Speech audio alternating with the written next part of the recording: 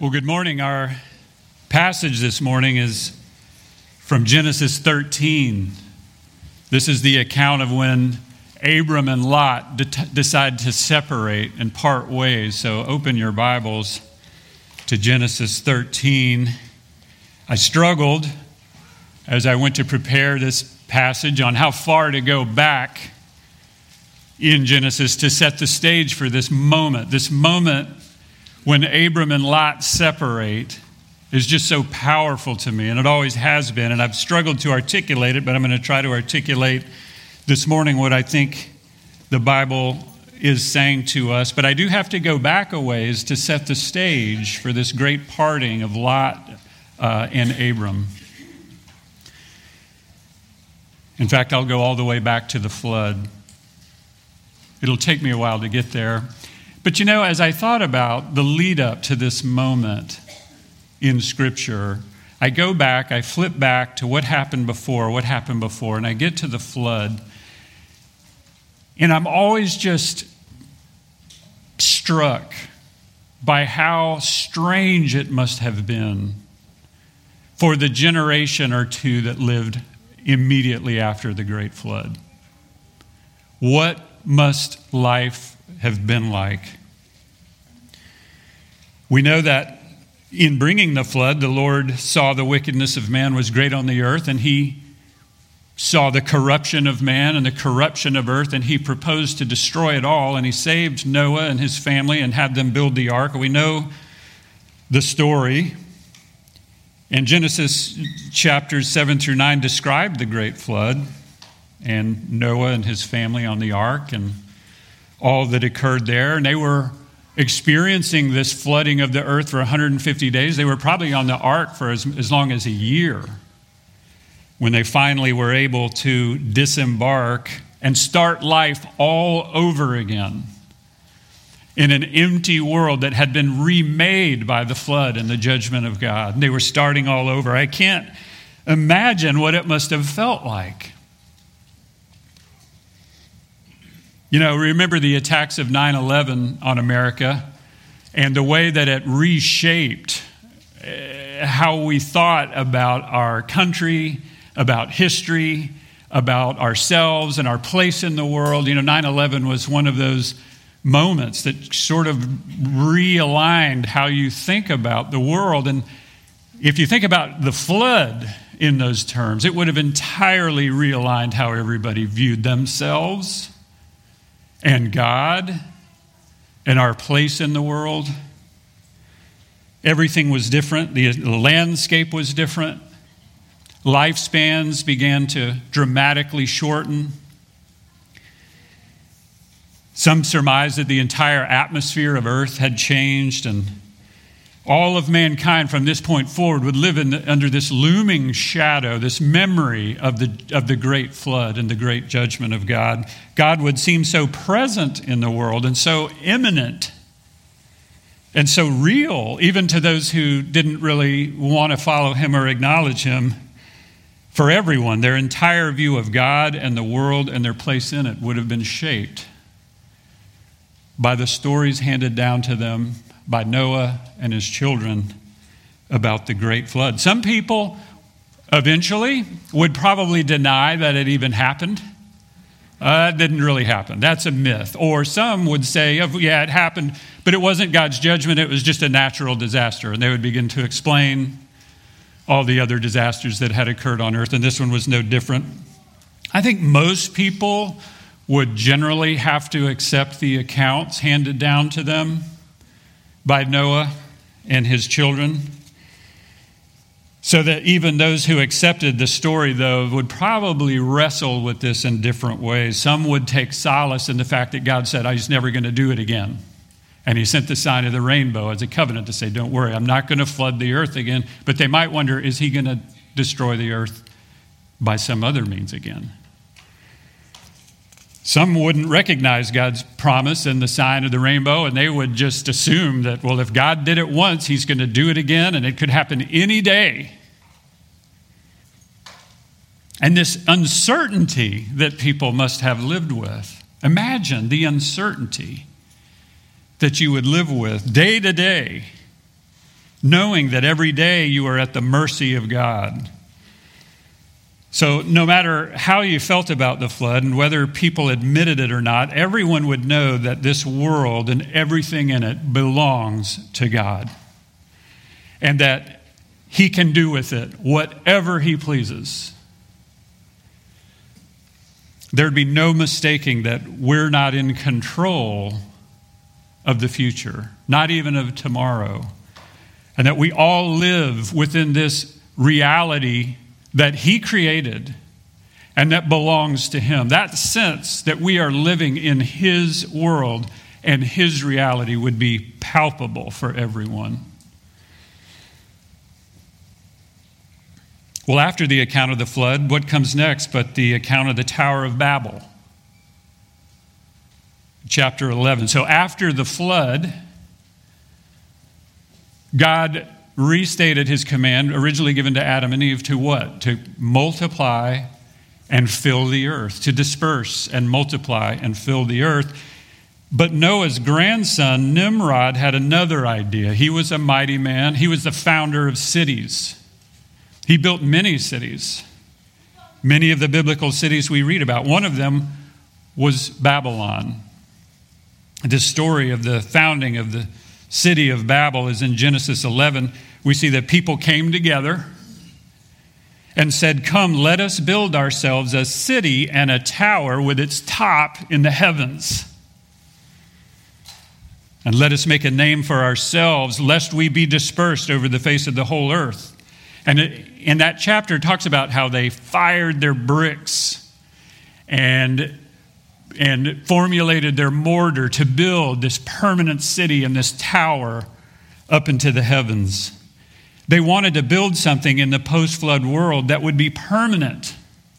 A city made of bricks so strong and a tower so tall that no elements, no flood, no forces sent by God could destroy it. They were going to build their own city.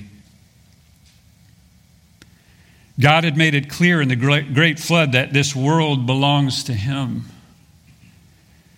and that to live here is to live in the reality that he created. But at Babel, the people came together in defiance of God to build their own world, their own city.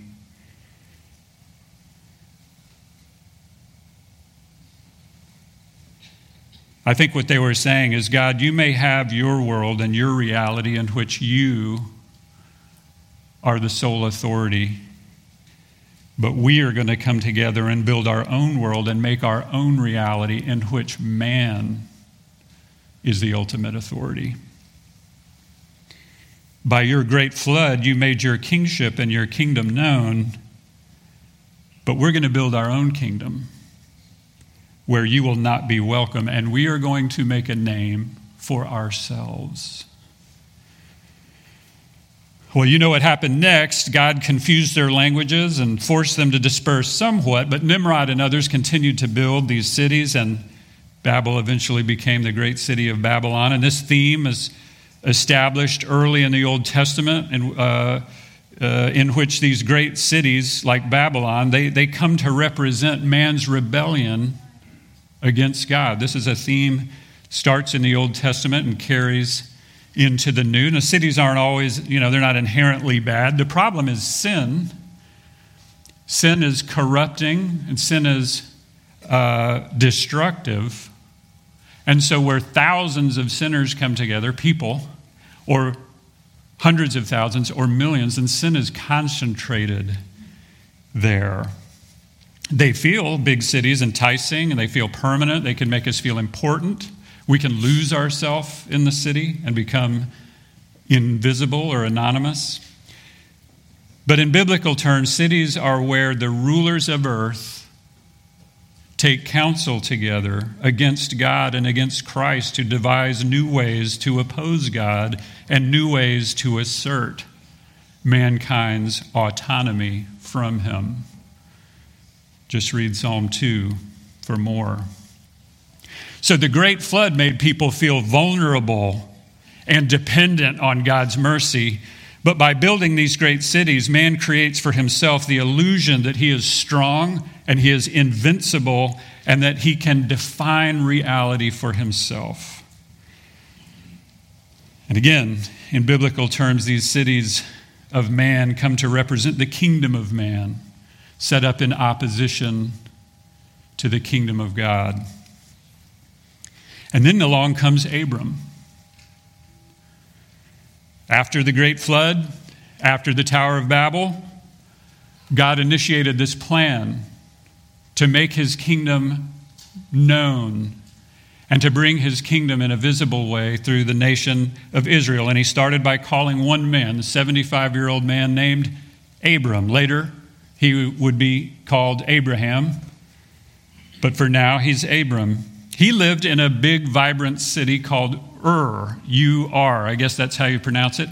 It's in what we call Iraq today. There are ruins of that city that still exist. It was a big, vibrant, by those terms, and even by some of our terms, fairly modern-seeming city. But God called him to leave that city, to leave his home and his father's household and go to the land that God would show him, because God was going to make him a great nation. And that nation would become a blessing to all people. So Abram packed up his things, gathered up his family, his entire household, and set out for a land unknown. He didn't know exactly where he was going. And in this band with him was his nephew Lot, his wife Sarah, his household, and his nephew Lot. And after a long journey, they arrived in a particular place, and God told Abram that you are there. This is there. That's the land of Canaan. This is the land to which I have called you. This is the land I will give to your descendants. And what did Abram do? He built an altar, called on the name of the Lord. But then there was a famine in the land immediately, and you know the story. Abram vacated. He went south to Egypt to escape the famine in the land that God had given him. And I hope you remember the story. He was nervous. Sarah, his wife, was very beautiful. He was nervous that the rulers in Egypt, maybe Pharaoh, would see her and kill him for her. And so he lied and said Sarah's his sister. And Pharaoh did see Sarah and did take her in. And then God put a plague on Pharaoh's house, and it was a mess. And Abram got Sarah back, and they went back to the land of Canaan again in some humiliation. So Abram isn't perfect by any means, but he goes back to the altar. He's rightly venerated in Scripture for his faithfulness because he set out on this journey not knowing. He answered the call of God, not knowing where he was going. And Hebrews says, for he was looking forward to the city that has foundations, whose designer and builder is God. So he had quite literally left the kingdom of man in search of and in pursuit of the kingdom of God, even though he didn't know what tomorrow would bring for him. So at the Tower of Babel, we have mankind gathering to build his own kingdom where mankind rules. And in Abram, we see God calling him out into another kingdom, the kingdom of God. One is centered on man's false reality, and one is rooted in God's immutable reality. One in which man feels in control, and another in which man submits to God's will. This Old Testament theme of kingdom of man versus the kingdom of God carries forth into the New Testament. Of course, Jesus comes to announce the arrival of his kingdom in a new way. John the Baptist announces the coming of the kingdom. Jesus announces that many of his teachings are about what the kingdom of God is like and what the people in the kingdom of God are like. But to me, the most prominent teaching of Jesus in this regard is when he said to render unto Caesar that which is Caesar's, and unto God that which is God's. Remember that? That's, a statement about taxes. We always think, should we pay our taxes? And Jesus says this. But what is he really saying? What he's really saying, because everyone was wondering, is he coming to vanquish Rome and the kingdoms of man and set up the kingdom of God as the Messiah? And his point was, actually, for a time, there are going to be two kingdoms coexisting. The kingdom of Caesar, which is the kingdom of man, and the kingdom of God. And his main point was, of course, we still have duties and obligations in the kingdom of man. But when we become Christians, we become citizens of the kingdom of God.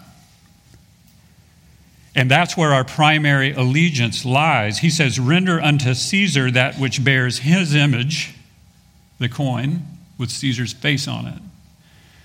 And render unto God that which bears his image, yourself, your heart, your mind, your ultimate allegiance. Paul picks up on this theme later in the epistles. He says Christians are citizens of the kingdom of heaven. So Jesus and Paul are saying that when you repent of your sins and put your faith and trust in Christ for forgiveness, for eternal life, and submit your heart and mind to him as Lord and King, that you cease to be a citizen of the kingdom of man and you become a citizen of the kingdom of God. So it's with these two kingdoms in mind, this theme of citizenship, that we approach, finally, chapter 13. I'm sorry, I could have had that slide up there for you the entire time. I'm no good with slides, you know that. We're at chapter 13 now, and I'm going to read starting in verse 1, but it's really these verses, 10 through 13, that I'm going to focus on, so I'll lead up to that. Starting at Genesis chapter 13, verse 1, it says, So Abram went up from Egypt. Remember, he had fled to Egypt because of the famine. He and his wife and all that he had, and Lot with him, into the Negev. That's the southern region of Canaan. So they're coming back up from Egypt. Now Abram was very rich in livestock and silver and in gold, and he journeyed from the Negev as far as Bethel, to the place where his tent had been at the beginning, between Bethel and Ai, to the place where he had made an altar at the first. And there Abram called upon the name of the Lord. And Lot, who went with Abram, also had flocks and herds and tents, so that the land could not support both of them together, for their possessions were so great they could not dwell together, and there was strife between the herdsmen of Abram's livestock and the herdsmen of Lot's livestock. At that time, there were other people in the land, the Canaanites and the Perizzites as well. So there was a lot of commotion that was forming in their party in this new land. In verse 8, then Abram said to Lot, Let there be no strife between you and me, and between your herdsmen and my herdsmen, for we are kinsmen. Is not the whole land before you? Separate yourself from me. If you take the left hand, then I will go to the right, or if you take the right hand, then I will go to the left. Now, this is where we pick up our passage. So Abram is giving Lot his choice of which part of the land to take. We need to part ways. You choose. Now, we could spend a lot of time on why Abram gave him the choice. Was it faith in the Lord? Was it faith in God's providence? Was Abram a little bit ashamed of what he had done in Egypt and was trying to display faith at this point? It's hard to say, but it's an interesting question. But I want to focus on these next verses on Lot's fateful choice, the choice that he made when offered by Abram.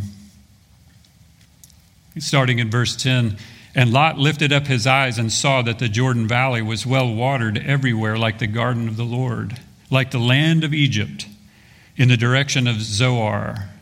This was before the Lord destroyed Sodom and Gomorrah.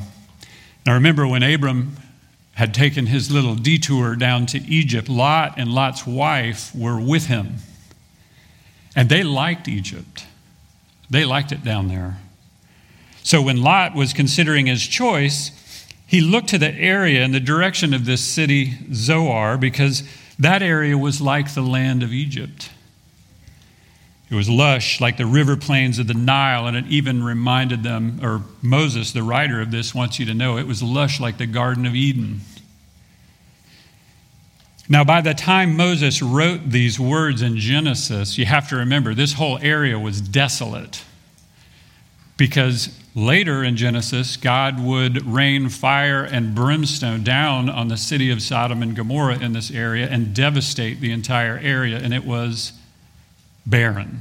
So what he's saying, he wants the reader to know this was before God destroyed Sodom and Gomorrah. Back then, this land was lush here in the river valley, and it was speckled with cities just like the Nile in Egypt. In verse 11, it continues, so Lot chose for himself all the Jordan Valley, and Lot journeyed east. Thus they separated from each other. Now, I haven't mentioned this, but up until this point, every movement of people in the Bible that's referenced expressly is to the east. You remember Adam and Eve were expelled from the garden east of Eden.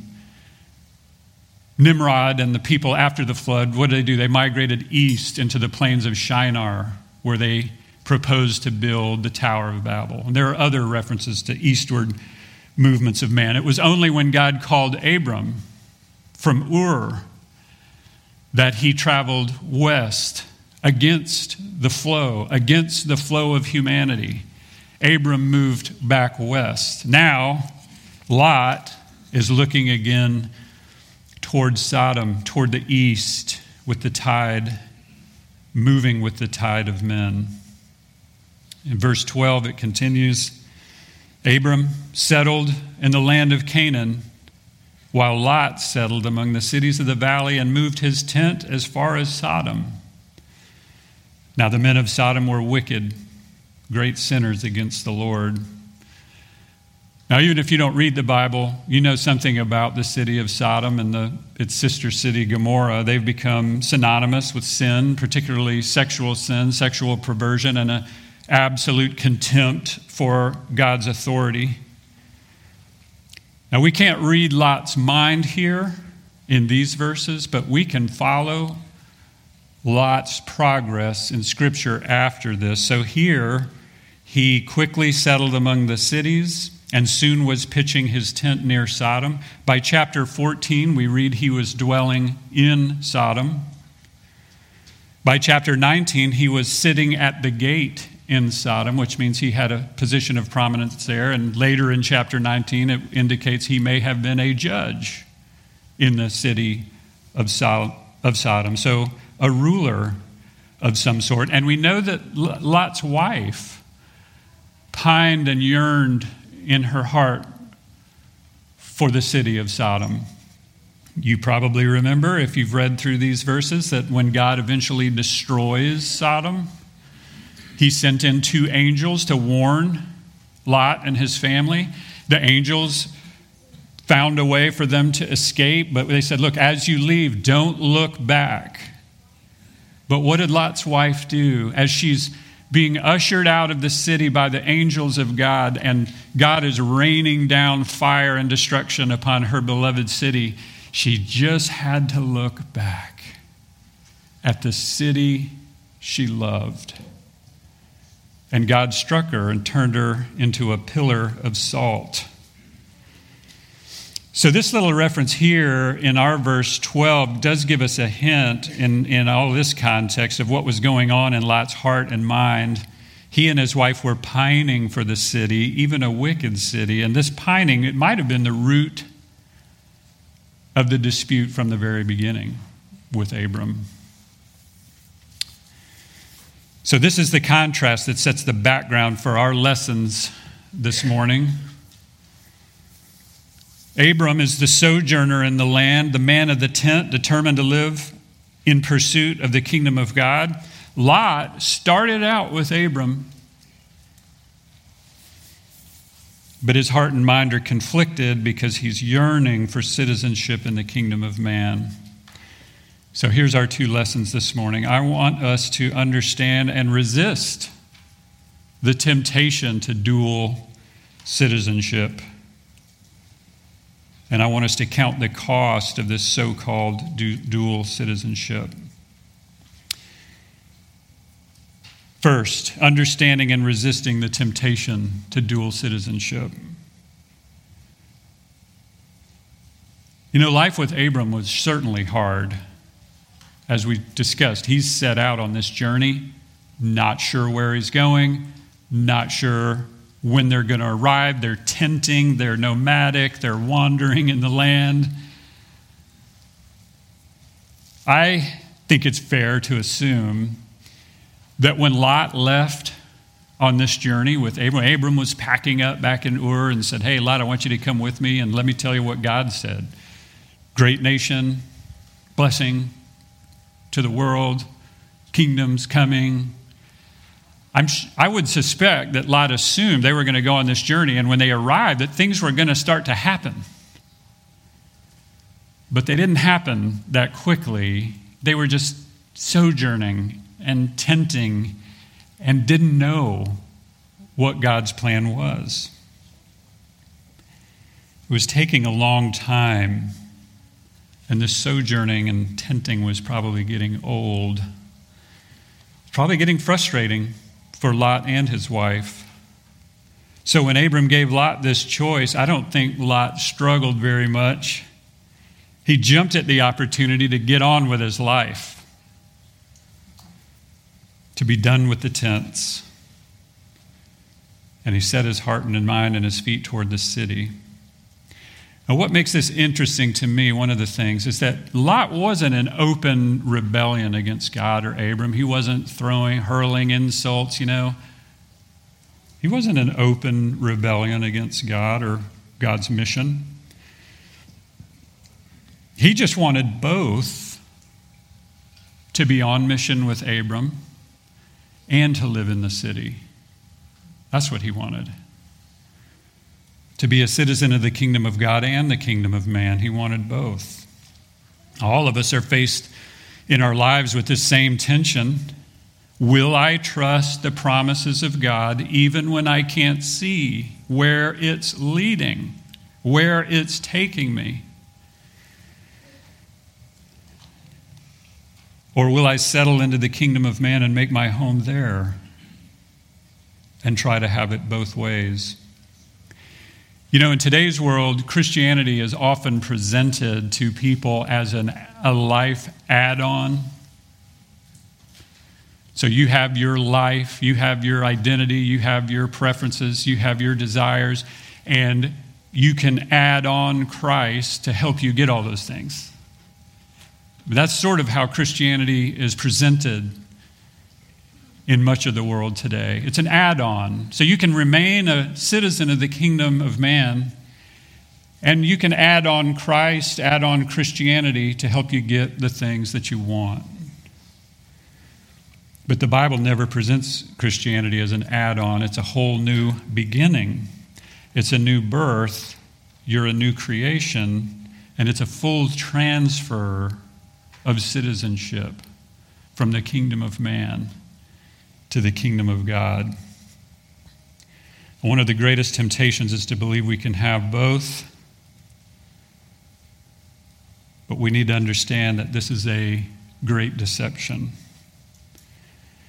There's no such thing as Christianity without sacrifice, Christ without choice. You can't serve God and mammon, God and material things. You can't be a friend of the world and not be at enmity with God. You can't be a slave to sin and a slave to righteousness.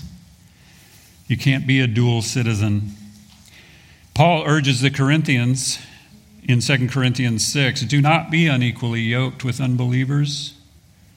For what partnership has righteousness with lawlessness, or what fellowship has light with darkness? What accord has Christ with Belial, or what portion does a believer share with an unbeliever? What agreement has the temple of God with idols? The way of Christ appears unbearably uncertain. Where is he leading me? Where is he going to set out my path for me?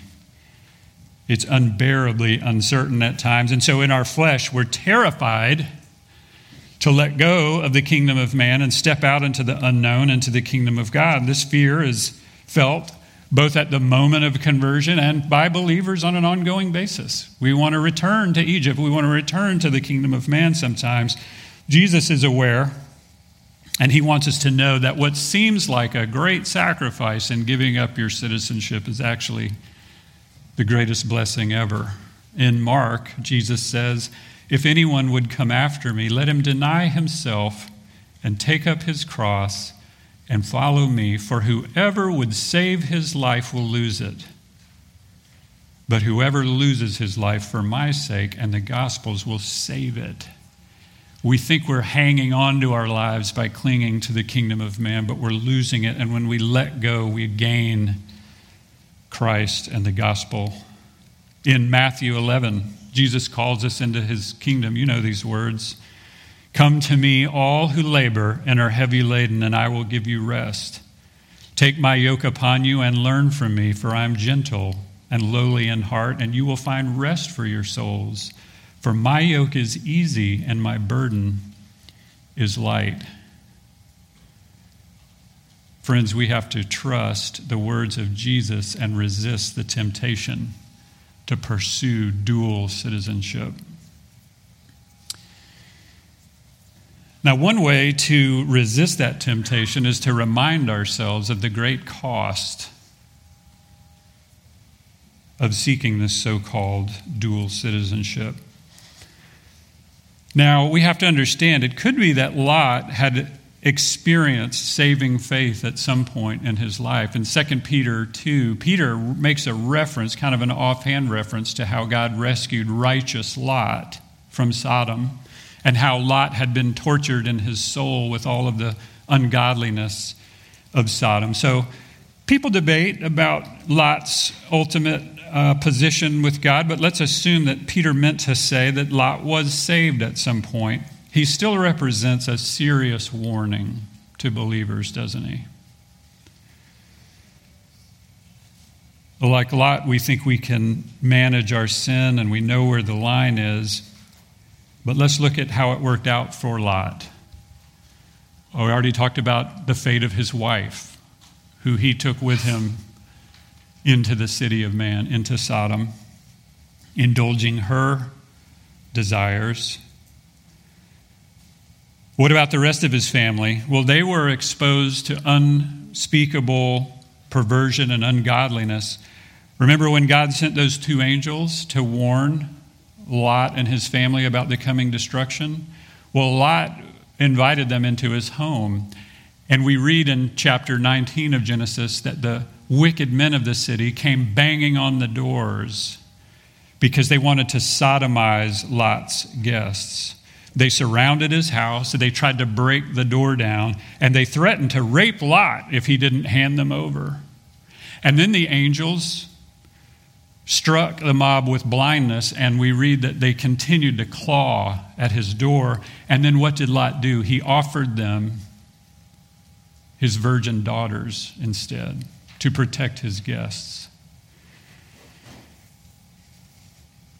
Lot had to be rescued from Sodom. He was kind of a problem for Abram. He had to be rescued from there twice, once by these angels and then once before that by Abram because of a war that had broke out.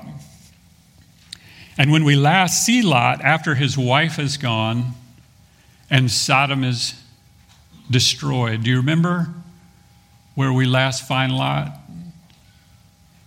We find him intoxicated, living in a cave, and his daughters have gotten him drunk in order to sleep with him and bear children for him so that he might have a lineage. This is the fruit, this is the result of their lives growing up in Sodom.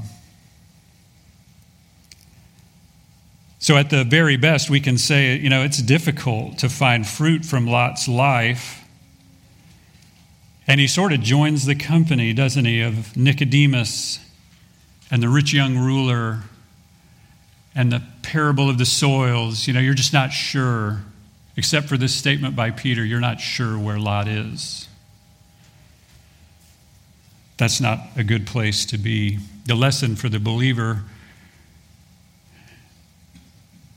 is sometimes we say, I'm a believer, so I'm safe. I can go into sin and I can manage it and I'll be fine. But we need to understand that's a rationalization. When we do that, we risk rendering ourselves useless in the building of God's kingdom, and we take ourselves out of the game. This cost of attempting dual citizenship is high, and it can have serious consequences for you and often for those around you.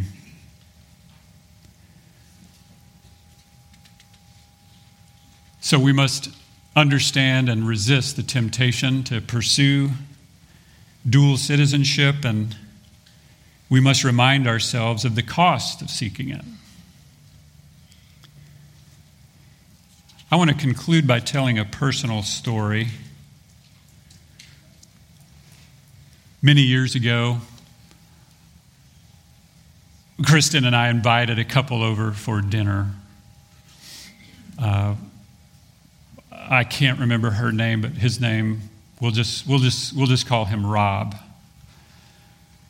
So we invited Rob and his wife over for dinner. Kristen had gone to college with Rob. They had been philosophy majors together, so they had deep conversations. They were close friends and they were both deep thinkers and searching for meaning in life, and so they were close friends at that time. And Rob remained a close friend, and I got to know Rob over the years. And when Rob got engaged, we invited them over for dinner. We were young marrieds at the time, no kids, all of us, just getting started. He was a lawyer in Atlanta. We were lawyers in Atlanta, just starting to build our lives. And we had them over to our apartment for dinner. They were unbelievers. But because of Kristen's relationship with Rob and the closeness of that friendship, Rob had respect for us, and he would listen to us as we witnessed to him. And we chose this evening to witness to them. And they were game for it, and Rob was game for it. And it was one of those incredible evenings where we got to say everything we would have ever wanted to say to an unbelieving friend. We explained how after Adam and Eve sinned, all of mankind was cursed with sin so that we're all born into this sinful race. And we got to explain that even though we feel righteous and good and we feel like our intentions are pure, they're actually not. We got to use our favorite analogies, like a fish in water doesn't know it's wet. We don't realize how sinful and prideful and selfish we are.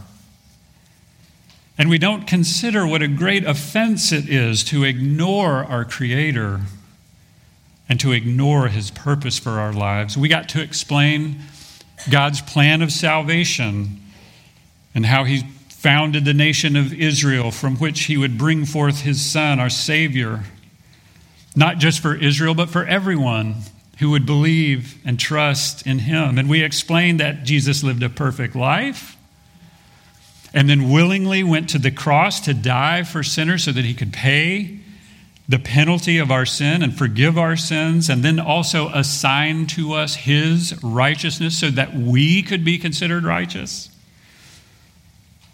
making us children of Abraham and heirs with Christ in the kingdom of heaven. We explain that Jesus offers this inheritance of heaven as a free gift of mercy to sinners who can't earn it and to whom nothing is owed and who can't deserve it.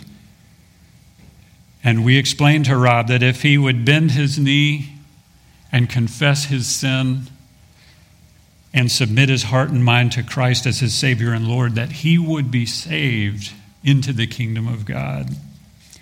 And Rob listened, and he asked questions. And I'll never forget what he said. at the end of the evening.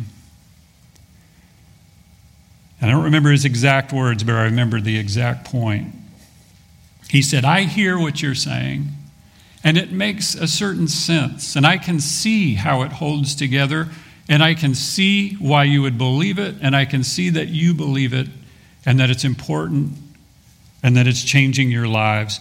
But my problem is, if I accept this gospel as you have laid it out for me, then I would have to change my entire life. And I am not willing to do that. He said it. I'll never forget it. It was so powerful because he understood the decision that was before him. He had surmised from our gospel presentation that if he were to accept the gospel in full, he couldn't have it both ways. He couldn't keep control. He couldn't dictate his future and build it the way he wanted to build it necessarily. He would have to give it to the Lord. And he wouldn't be able to have it both ways. He would have to renounce his citizenship in the kingdom of man and step into the kingdom of God. Rob couldn't let go. He couldn't let go of the kingdom of man. I wish he could have embraced these words of Paul. You know, Paul was describing his young, privileged, up-and-coming life to the Philippians before Christ. He was an important man with goals and dreams and a future. But Paul traded that life for the kingdom of God, and he told the Philippians, you know, whatever gain I previously had, I counted as loss for the sake of Christ. Indeed, I counted everything as loss because of the surpassing worth of knowing Christ Jesus, my Lord. Paul wanted them to know, and he wants us to know, that when you choose the kingdom of God, what feels like a great sacrifice, and to a sinner like a painful loss, is actually an immeasurable and eternal gain. Well, how about you this morning? Where is your citizenship? Or maybe more importantly, to which kingdom is your heart inclined? Which direction are your feet pointing? Let's learn the lesson from Lot's fateful choice. Choose this day whom you will serve. Give your life to God. Give your hopes to him. Give your future to him. For he alone is worthy. Let us pray. O Lord, forgive us when we set our hearts on the kingdom of man. Set our hearts instead on your kingdom. Grant that we might join with your servant Abraham and learn to live as mere sojourners and ambassadors to the kingdom of man, but as fully devoted and trusting citizens of the kingdom you are building for your Son and for your church. In Christ's name we pray. Amen.